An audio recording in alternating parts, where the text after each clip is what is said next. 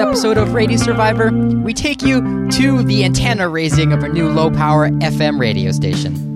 I am so excited right now. Oh my god. There's no going back, Jess. I know, I'm so excited. It's really happening. Welcome to Radio Survivor, a program about community radio and college radio and low-power FM radio and pirate radio and even commercial radio when it serves communities. My name is Eric Klein. I'm one of your hosts, producers of the program. And I'm Paul Riesmandel. I'm the other host and producer. How'd I do that time spitting out the tagline, Paul? You did pretty well. You know, we've got some taglines. We've got a few submitted. So let's make it a point next week. We're going to review the taglines that are submitted. So let's give it one more week. So folks, if you want to suggest a tagline, tweet us, or you can send us an email, podcast@radiosurvivor.com. Tweet, you can add us and just hashtag Radio Survivor tagline or just tagline, hashtag tagline. Tell us, we want to be able to do it in one breath. So, and of course, if you're tweeting us, it has to be under 140 characters. What is our tagline? What is our show about? How do we describe this show? But we've received a bunch, and so I don't want anyone to think that we've been ignoring them. It's about radio we like. Yeah. But that's not good. We need that's to define not specific. it. Yeah. So sort of like Boing Boing has a great one. It's like a catalog of wonderful things. Right. I wonder how long that took them to come up with. I mean, they came up with it, I think, when it was a print zine 20 years ago. Yeah. So anyway, let us know what it should be.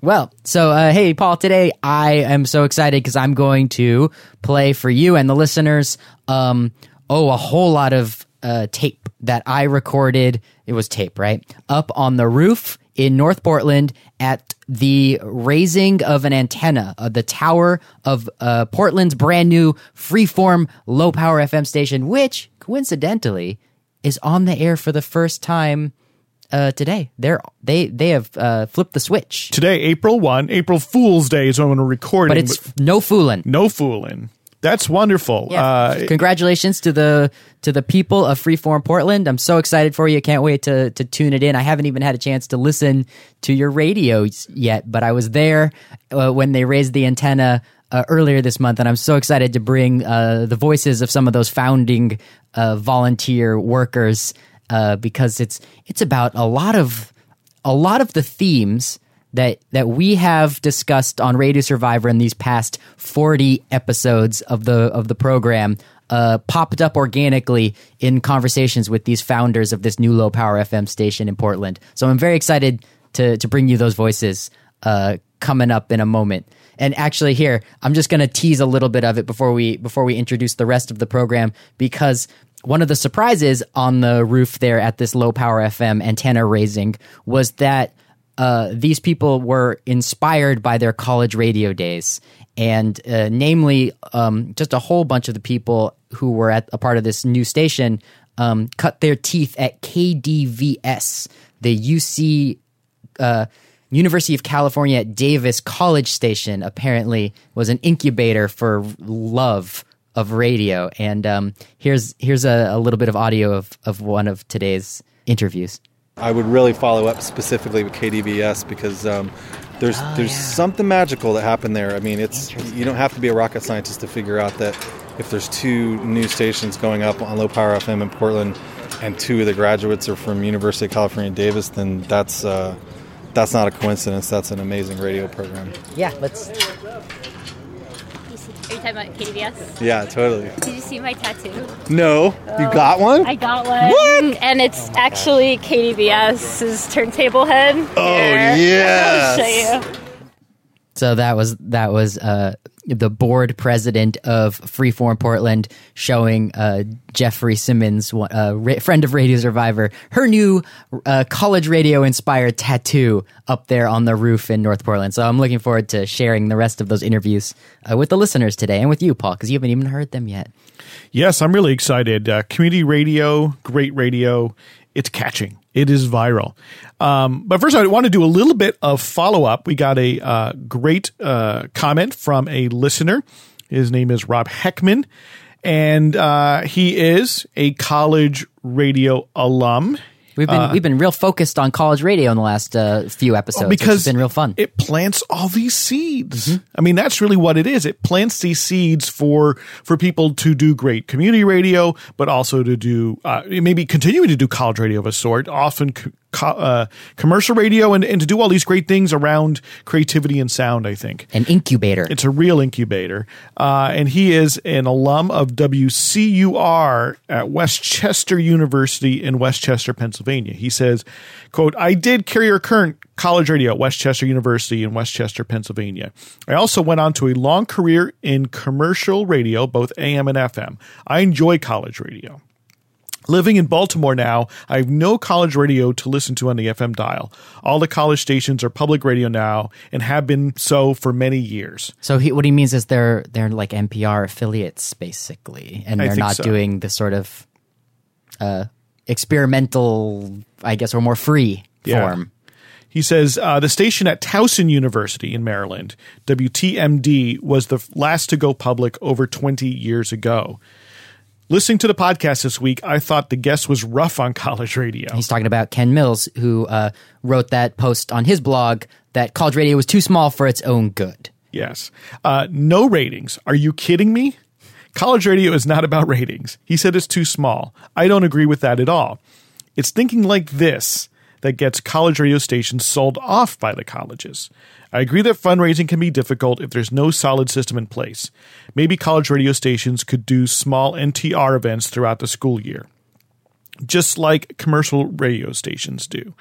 At the events, they can encourage people to sign up to support the station and on their mobile devices. I enjoy your website and podcast, College Radio Forever.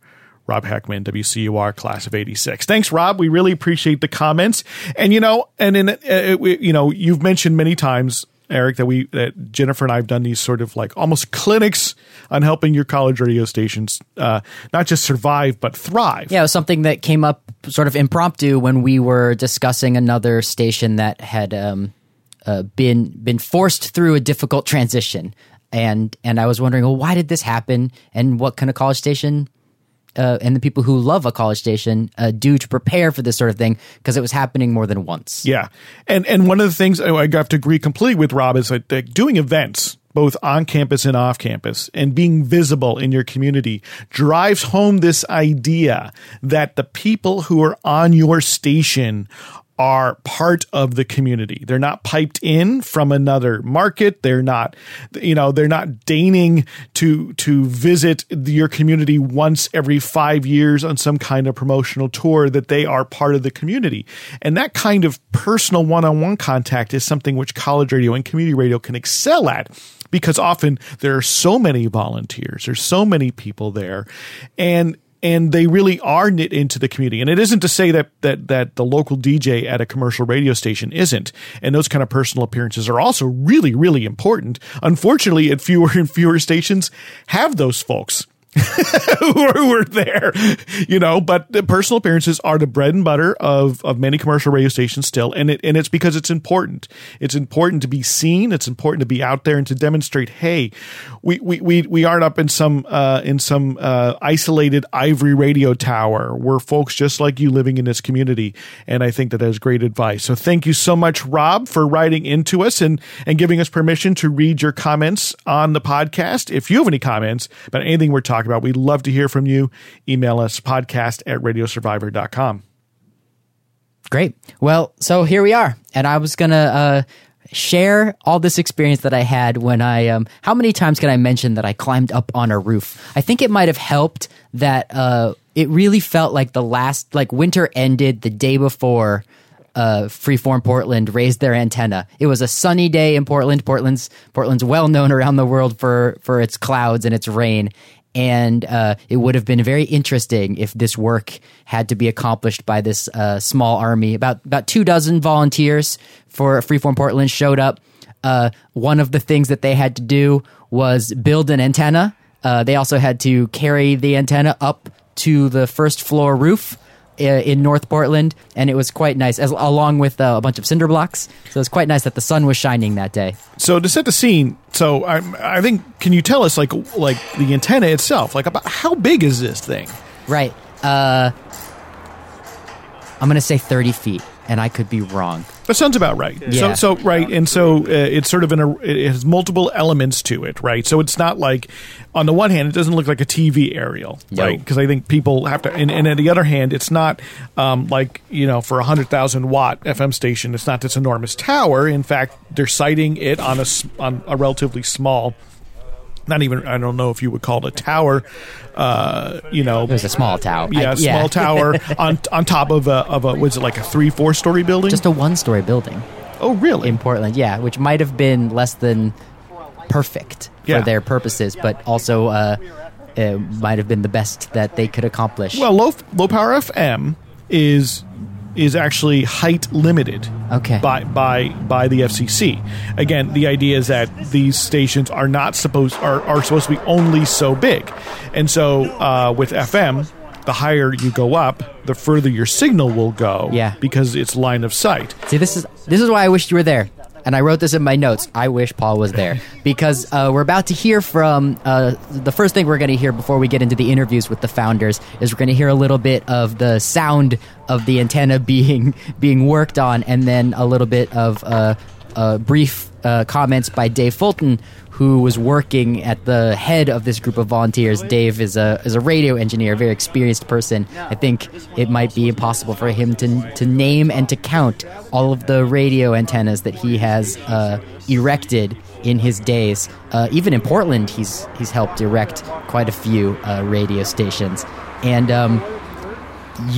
if you had been there to ask Dave all of the questions that I wanted to ask on your behalf, we would have had a lot more technical information at our disposal now for the podcast. But take a listen to Dave. What are you guys doing here? We are assembling the antenna to its mount, and then the mount is going to go on the tower there. So, and they have to be spaced by a certain amount of space, usually a half wavelength, and that's what we're doing. Dave, I'm gonna let you wish I was more flathead there. Boring. I'm finding a bunch of cross points. Phillips is all I see. Classic. And when they manufactured the antenna, they just drew lines. It's kind of like a coloring book. They fully expect, we bought this as a kit from SCMS, and they fully expect newbies to be putting this together. Huh. So anybody can do this. All right. How much torque do you think we should get? Well, let's stick them all on there and see how it snugs up. So you're not newbies? Well, I wouldn't say that I am. I'm a director of engineering for a number of radio stations and TV stations, so I come with a little bit of experience. I know enough to be dangerous.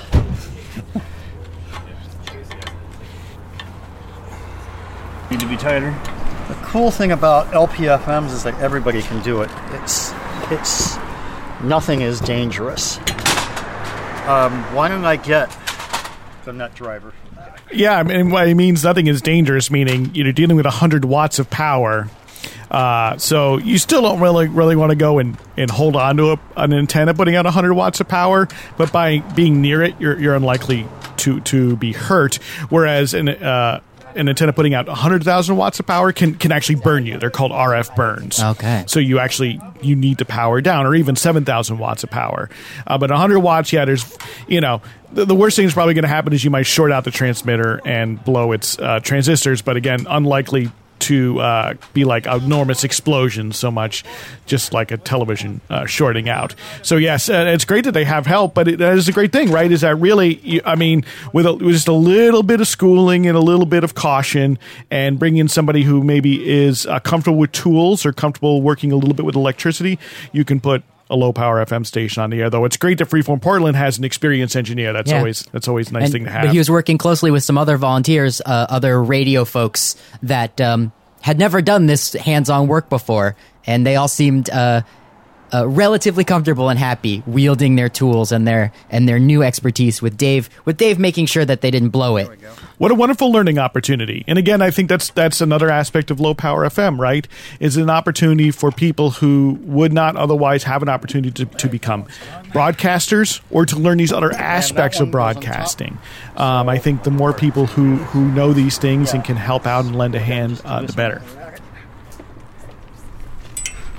This is the antenna. This is the actual antenna. There's two bays. One on the top, one on the bottom, and like I said before, separated by a half wavelength. What does that mean? The frequency that we're transmitting at, it's measured. Well, in this case, it's measured in inches. We are looking whatever the half wavelength of an entire cycle of what is it, 90.3? We're half of that. So in this case, it's 107 inches that you have to separate these by, which is about the length of one of those sections there. You really want this stuff? Yes. Great. I love radio. I've never thought about physical radio. Have I met you before? Probably. So I left that part in because it turns out that Dave and I had met each other before, and that's another thing I love about community radio is that here in Portland, I'm now a member of a community. I don't spend all of my days at a particular station like I used to at the beginning of my radio life, but yet I keep making new radio friends. Dave and I met at X-Ray around the founding of that station 2 years ago. Another community radio station here in Portland, which went on the air just ahead of the Low Power FM opportunity, but it was able to acquire the former college station from Reed College, which is a 10-watt station. They no longer license those any longer, a so-called Class D station. Reed College decided at that point to get rid of it, and it was able to go into the hands of community broadcasters, which is a wonderful thing, and who put X-Ray on the air. Just a little bit ahead of the opportunity to have Low Power FM, but that just means more community radio here in Portland. And a lot of the same people, both that I met there at this antenna raising as well as in my days here in Portland there's a lot of cross-pollination. Jeffrey Simmons, who we're going to hear from next, had a hand in a lot of these pies. Listeners might know Jeff from episode 23 of our podcast. You forced Jeffrey to talk about one of his expertise in radio, which is the social media. He actually, that's his official title at Freeform Portland, he is head of socials, is what Jess Poneman, the chair of Freeform Portland, told me. And Jeff, God bless him, was a little bit I caught him at a less than opportune moment there in the sunshine. He had just carried probably thousands of pounds of cinder blocks up a ladder when I started the interview. I just lifted all these cinder blocks from the ground up a ladder. I worked up my right arm really hard. So yeah, I'm excited to bring this interview to you because what happens next is I learn about how Freeform Portland's founders all were energized and also gained their experience both through college radio as well as pirate radio, which was a surprise to me. So now we'll hear more from Jeffrey Simmons, creative director at Freeform Portland. I started by asking him what led up to this moment of the antenna raising for this new station. Well, our Dave Fulton, our head engineer, who also put together X-Ray locally and worked with OPB locally, also works on the East Coast on stations. He's a pro, so he's been working with our board president, Jessica Poneman, for a number of months, and they were finally able to secure this location with some really friendly folks up here at Bank Sales Northwest in the Alberta Arts District. And they have this flat roof that it sounds like, against their better judgment, a couple generations of they had to just replace this whole roof recently, which a flat roof in Portland is sort of a stupid idea. Yeah, I see some puddles right over there. The owner was telling me it's sort of they just redid the whole roof and it still leaks. But yeah, despite how tenuous of a roof antenna erecting that sounds, as far as the story of putting an antenna that's not bolted into a roof that leaks, seems like a pretty sound idea. Seems like it's going to work out. We're definitely not the first person to do it. Dave's done a bunch of these, so he came up with the engineering plan and was able to source all the materials we needed. And I guess in theory, it's a pretty standard setup, I guess. But yeah, a lot of lead up just to try to get some of these LPFM antennas on the air, which is super exciting because I think it's happening all over the country right now. Why this radio station? Why does Portland need this low power FM station? Why another one? Well, I think it's a great question for Jest as well. But this station, we need it because Portland never had a full power college radio station, which in most towns, to go back to your other question, becomes the station that's playing the music of the youth, the music that's outside of commercialism, the music that is, gives people's life meaning, period. And in most markets, there's 2 or 3 of those college type stations on the air, so the probability of you just hearing good music that people like listening to is really high. And since no one ever did that in Portland, we only have KBOO as a freeform station that's running out without automation in our market, period. And they're a huge full power up and down the valley. But with the addition of X-Ray, has definitely helped keep Progressive Talk on the air and bring Progressive Talk back, as well as more freeform music and culture. But without ever having a college station, I think there's still room for even another one on top of freeform Portland. So it's an uphill battle. It's a lot of work to show people that there's this other music that they don't even know about. But as record collectors and music geeks, that's sort of a lot of our mission, is to show people that there really is all this other music, and you don't have to be afraid of your record store clerk. And there's all sorts of other music outside of what's charting on Clear Channel. Right. Yeah, not to mention local bands. I think it's an amazing group of people and a lot of amazing energy that's come together around the idea of keeping it like it used to be in college. With these low power licenses, the stakes in theory are a lot lower as the capital is involved in putting it together. So I think what a larger radio station would consider a huge risk in just allowing interesting people to play whatever records they want is sort of not really that big of a risk to us. In fact, it's what we want. So Jess and Todd Urich, who used to make radio down at KDVS, as well as a bunch of other people from KDVS, has sort of become a real nexus of energy and of an outgrowth. That KDVS is sort of the core of a bunch of people that are really making a lot of changes in their communities now, which is really cool to see, and it speaks a lot for the university, I would say, because that's college radio at Davis. You got it. And one of the my buddy who taught me to write for radio. Came out of Davis. It's a super strong school for radio. Liz Berg, who's the assistant at WFMU, graduated from Davis too. Jenny Logan, who's the board president at X-Ray, graduated from Davis too. Oh, how funny! It's pretty interesting when you connect all the dots of how many people were KDVS alum. Who is KDVS here at Freeform? Jessica is her husband, and I think that's the main people. You'd have to ask her, though. Of course. If there's any more involved, she would know for sure. But Todd, one of our founders, who originally helped put together the license applications for the construction permits and all that we were granted, are all KDVS alum. How interesting. Todd used to be a station manager back in the day, so I think he was very influential in getting people revved up on freeform radio in general. So when you say college radio, I've learned recently that it's really important to define what it is that that you love about it, because especially in 2016. It could be so many different things. It's like saying community radio. Like, what does it mean?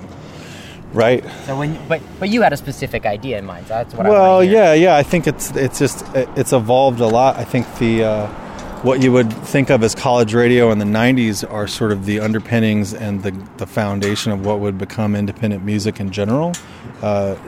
Today, just from college charts, and you think of signature bands like REM that came out of college radio.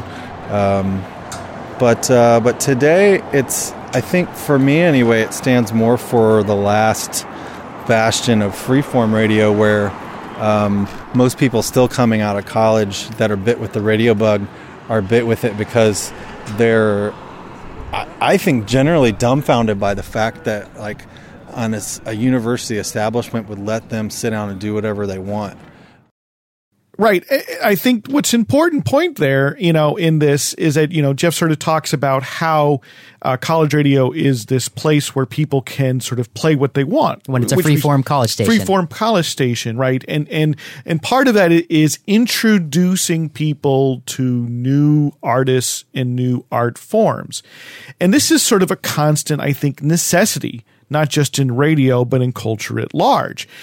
If there is not an opportunity for the next REM or an opportunity for the next sort of boundary pushing artist on a freeform radio station, whether it's like a WFMU, which is a community station, or on a college station like KDVS, well, where is that opportunity? So I think the argument starts to be then, it's not merely about the DJ having the freedom, although that's important, but it's about this role of helping to seed fresh culture and helping to give this platform to new voices. That freeform radio, whether it's college or some other type, that's important. And that for a lot of reasons, we can't always rely upon commercial radio or even public radio to provide that platform, as much as they often do really try in some cases. Is that the sort of the synergy that comes from people being able to follow their muse in terms of putting together and putting out bands, new artists, new music, or new ways of putting it together. That's still really important, even if in a lot of ways it may be not quite what the mainstream listener always is looking for at any given time. Another thing that I learned up there on the roof was that there was a pirate radio station here in Portland that acted as the de facto freeform community radio station prior to these new stations that we've been talking about on today's podcast being founded. And I thought that was a really interesting moment. I actually name drop John Anderson now coming up in the interview with Jeff because of that fact. From back when we started, when we were doing pirate radio, really this whole thing comes from the realization that when I started managing that pirate station, that we were getting free tickets to all of the clubs in town, the Doug Fir and the Holocene, and it was before Mississippi Studios, but it's like it made sense immediately, like, oh wait, there's nowhere to promote this amazing music that's happening. And that doesn't even talk about all of the amazing local bands that we have that are touring all over the country and getting airplay at different college stations all around the country. So it's cool to have a place where that's organic. I don't think it's a goal, but it's just what happens when you let music geeks play what they want. That's wonderful, because one of the things I've learned from working on Radio Survivor, mostly from John Anderson, who comes on the show now every few months or so to talk about pirate radio, he taught me that pirate radio is not just some outlaw it's not just about breaking the rules. It's about a community radio station that should exist within the rules. Yeah, but they don't have the opportunity to exist. Getting on the air no matter what. So they become outlaws because there's a need for this station. And so it's very interesting. You guys were doing that here in Portland. Well, and I would add to that it's the founders of stations and pirate stations like this and pirate stations that have no other options, that are put in those positions. I would be the first person to say that isn't the same thing for the DJ staff. And being a part of a station that's been busted up by the FCC and cease and desist orders, a lot of people are just around because it's illegal. Because it feels cool to be a pirate. But to the founders, I think you're absolutely right, is that it's not about being punk rock. It's about why the hell can't we have the station that we know we want. Why isn't that a legal thing to do? And that's what this whole Low Power FM Act did on a national level, is open up the possibility for these little stations to happen. So here we are. I mean, it's finally something you can get a license for. It's a lot harder than just throwing it up, and you got to do it right. And but the spirit's exactly the same. The teamwork, the community is exactly the same. Maybe slightly geekier because there's permits involved. Well, from an historical perspective, one can make a very strong argument that without the explosion of pirate radio in the 1990s, we would not have low power FM today. In many cases, pirate radio was a response to the Telecommunications Act of 1996, which meant the sucking the local out of local radio, consolidation, meaning that there were fewer locally owned stations, more nationally owned stations that were no longer serving local audiences in the way they had come to expect it. It also meant that dials were getting full. So the opportunity to put a new station of any kind on the air was getting more difficult and more expensive. That's why people went and did it themselves and said, look, there's space on the dial. We'll put up a station. The FCC won't license a low power station. So we to remember, historically speaking, you couldn't get a license for under 1,000 watts.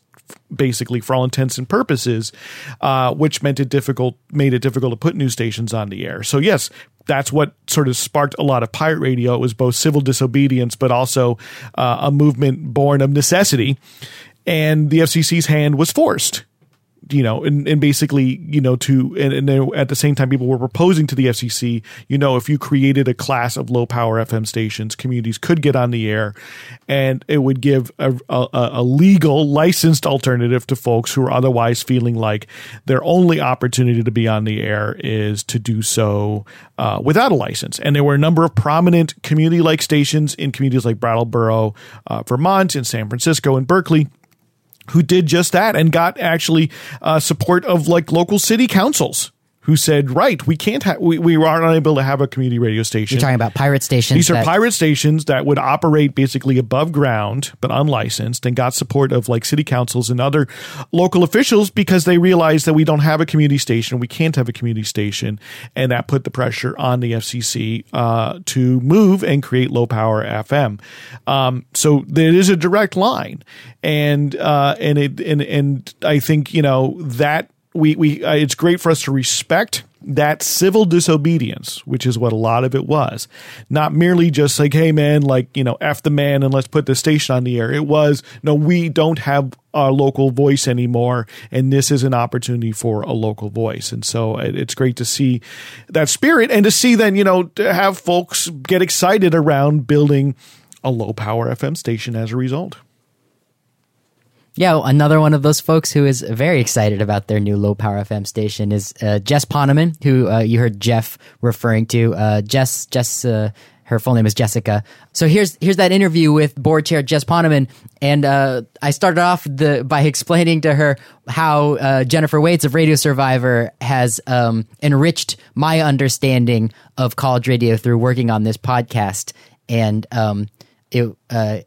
I was making sure that Jess became aware of Jennifer's work, and that's how this interview with her begins. Anything I know about college radio coming out of my mouth is that's really cool. What do you think that is, Jess? Because it's I've talked about it a lot, but when you're actually saying the words, it's sort of dumbfounding. Liz from WFMU and Jenny at X-Ray and you at Freeform and Todd in general. It's like, was there something in the water at Davis? Eric too. Yeah, exactly. And there's another Cater was started by some KDVS people too. It's another station in Davis. I don't know. Tell me about what KDVS, how it's organized, because I've learned now that not all college radios is the same. So like how do the DJs? Yeah, so it's a community station.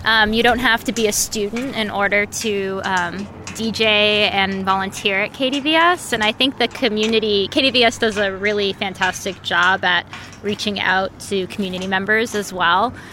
So you have that kind of institutional knowledge that you don't always get at community radio stations at college radio stations, because there is a lot of turnover, just students coming and then graduating.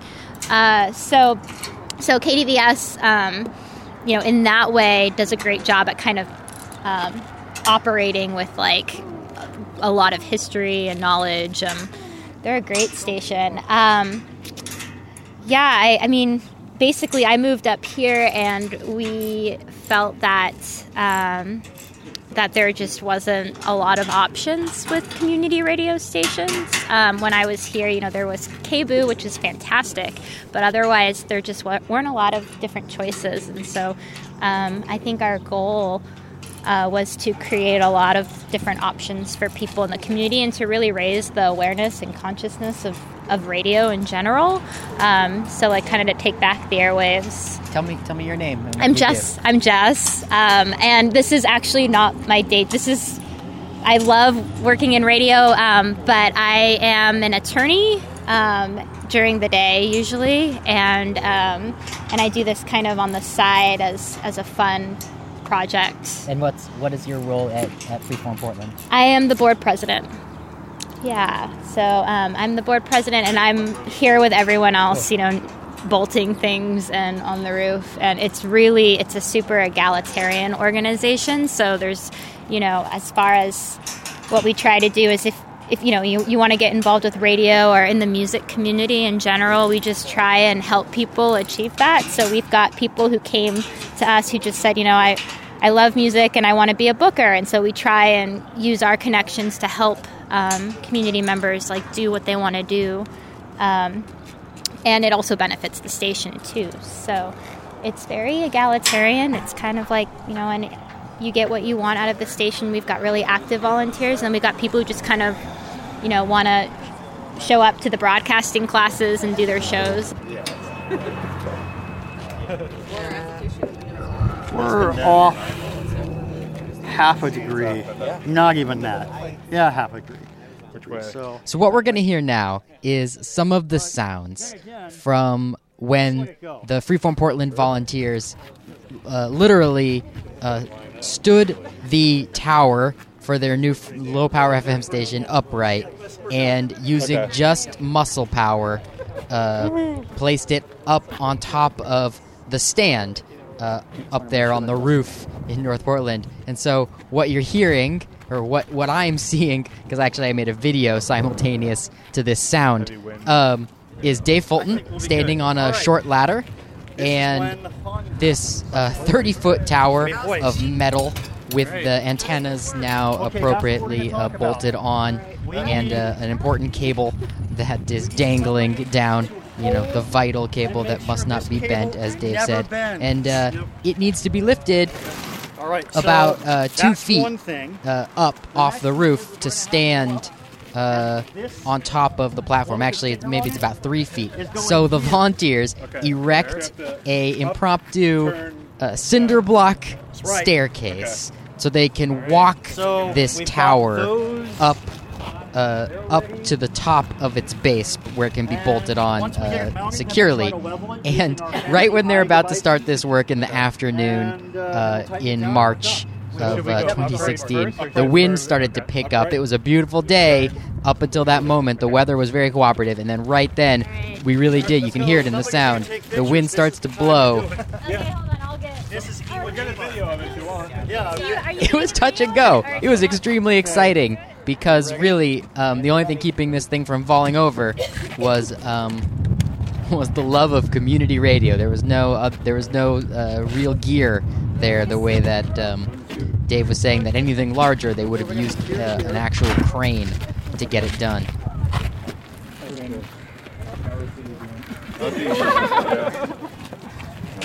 It's got a good bottom hold. Like you'll need it. 1, 2, 3.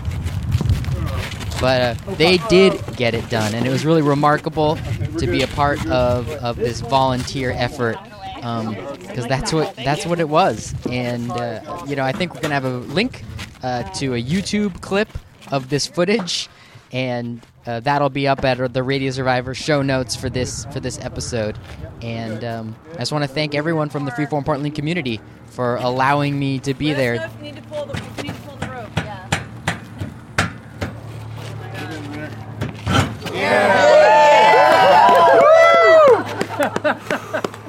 All right, this ain't moving now. Okay, now, smart people, Yes. lift the bricks and hook them back in before. I'm really we glad let I got go. to see it. It was really quite something. So what do you think? I am so excited right now. Oh my God. There's no going back, Jess. I know, I'm so excited. It's really happening. Yeah. I'm just really proud of everyone. Like, we've done a great job. Did somebody tag the top of it? No. Oh, you did? Good. We should get a little freeform flag. Yeah.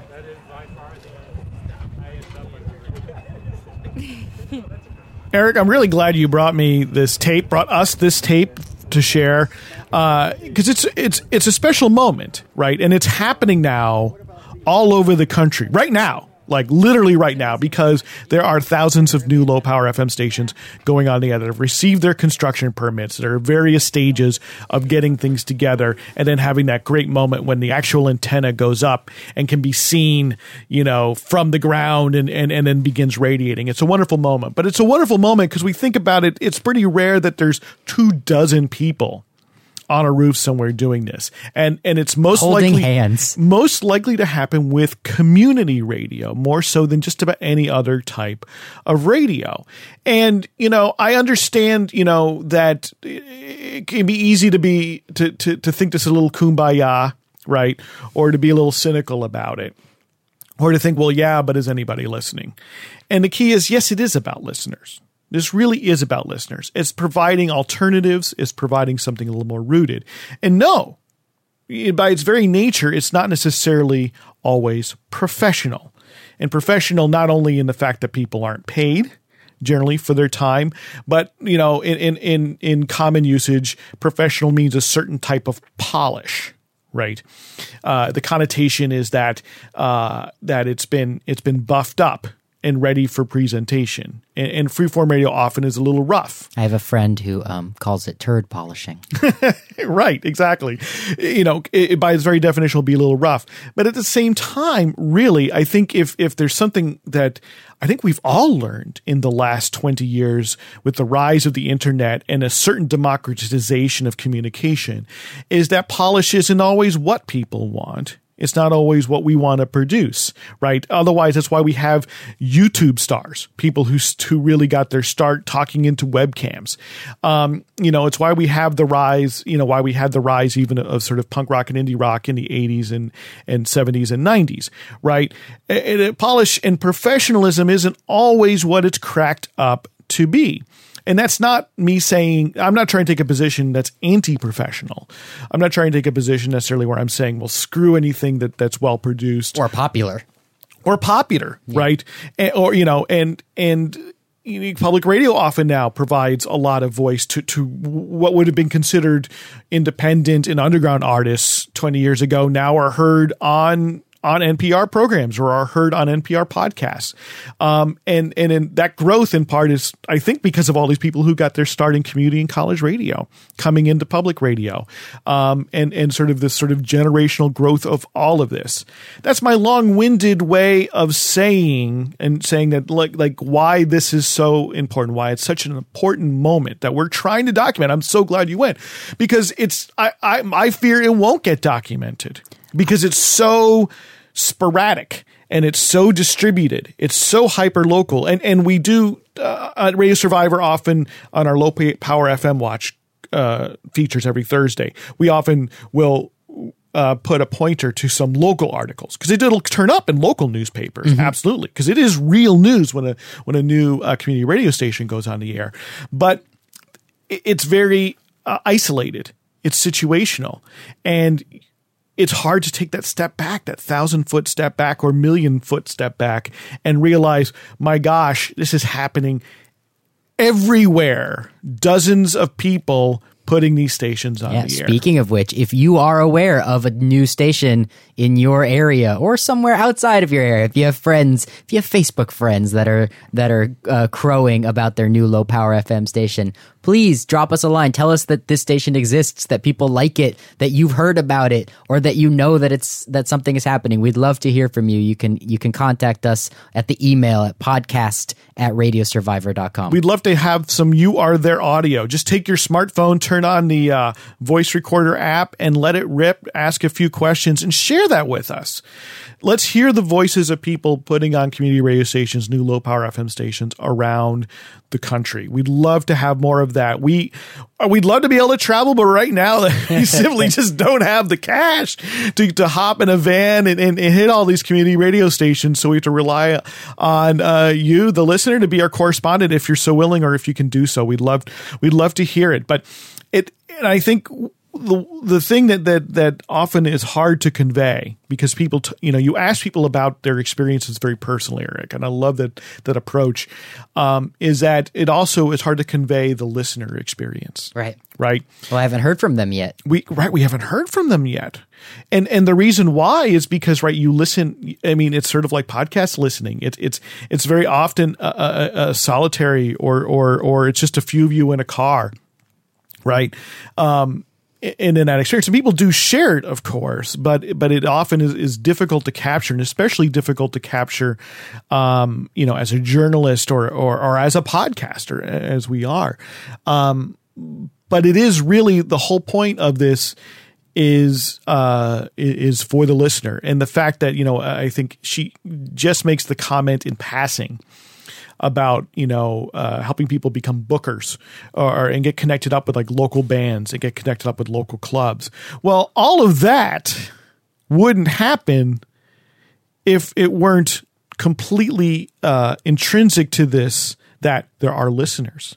There are people listening to the show who want tickets to go see a band at a club or a venue, a band that they probably only heard about or heard ever on that community station, on that freeform station. That there is this circle, right, that is going on. And uniquely at a place like Freeform Portland, KBOO here in Portland, KDVS in Davis, name those, dozens and dozens of stations. Uniquely, that listener can get excited about that band and about the station, and then also have the opportunity now to become a DJ or to become a music director, to work with, in booking, to work in these other areas that they might not otherwise have. And they might end up working for All Songs Considered. They might end up working on This American Life or some other program in public radio. This is the path. And for some folks, community radio is where it's at. That's where they stay. And that's where their heart is. So for some folks, college radio is where it's at. And when that needs to exist, I think. And then other folks get so bitten that they can't help but move on, not even necessarily forward, but move on and explore other avenues and make it their life's career. And I think it becomes richer down the line. It becomes richer at public radio, it becomes richer in college radio and community radio and commercial radio when these opportunities exist. So that's why I'm really, really thrilled that you brought us this sort of raw audio. I want to hear more. I want to hear more. It was a real pleasure, and I'm very thankful that because I work on the Radio Survivor podcast, I got myself over there to watch what was happening happen, because I wouldn't have been there. I have not been. I should say at the end of the show that because of my excitement about watching Freeform Portland going up, I've thrown my hat in or the towel. What's the right metaphor? I've been volunteering. Throw your with hat them. in a ring. Yeah. So I've applied to be a volunteer DJ at Freeform Portland, and I look forward to working with them. I mean, it's funny. Now that I've gone down the road of disclosure, I've volunteered at every single radio station that there is in Portland since I've moved here. Exactly. Non-commercial community style. Yeah. And so it's no surprise that now that Freeform is getting up and on the air, I want to get involved with them too, because I can't help myself. I know. If I only had many more hours in the day. Yeah. I think I might just be pushing my my young, almost teenage son into the world, and so I can live vicariously through his community radio experience, and get my work done. Well, thank you, Eric, and thank you, listener, for listening to us and tuning in and staying with us on this journey. We could use your help. We are running a Patreon campaign to help fund our activities here. We'd love to turn this into a radio show. How awesome would it be for someone on a new low power FM to tune in and hear this on our show here, another low power FM station going on in the air, and having this and seeing the connection. It's like, oh my gosh, what's happening here in my town is happening in another town, and there's all these opportunities, and it's a real movement. We'd love to share this, and we could really use your help to do that. Yeah, the aspiration is that there is something happening on a national level, and it is difficult to say if anyone is looking as closely at those trends nationally as Radio Survivor is attempting to look at them. We want to focus on this. We want to do more, and we want to be able to also to broadcast to more people. And so that's why this campaign exists, and that's why we want to turn it into a radio show. Yeah, so we could use your help, and the best way you can help is to pledge to donate a little bit of money every single month. It gives sustaining income, allows us to predict, and allows us to make some smart choices about how we'll go about doing this.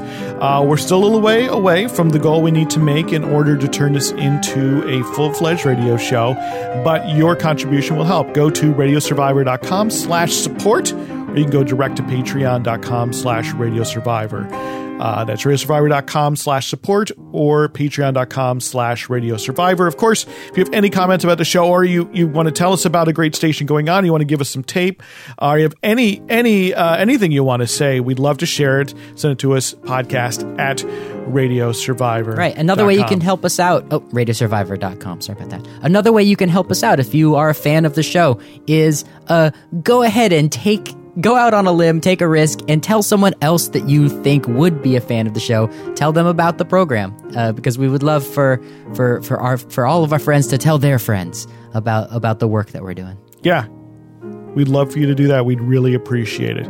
Well, thanks again, Eric. Thank you, Paul.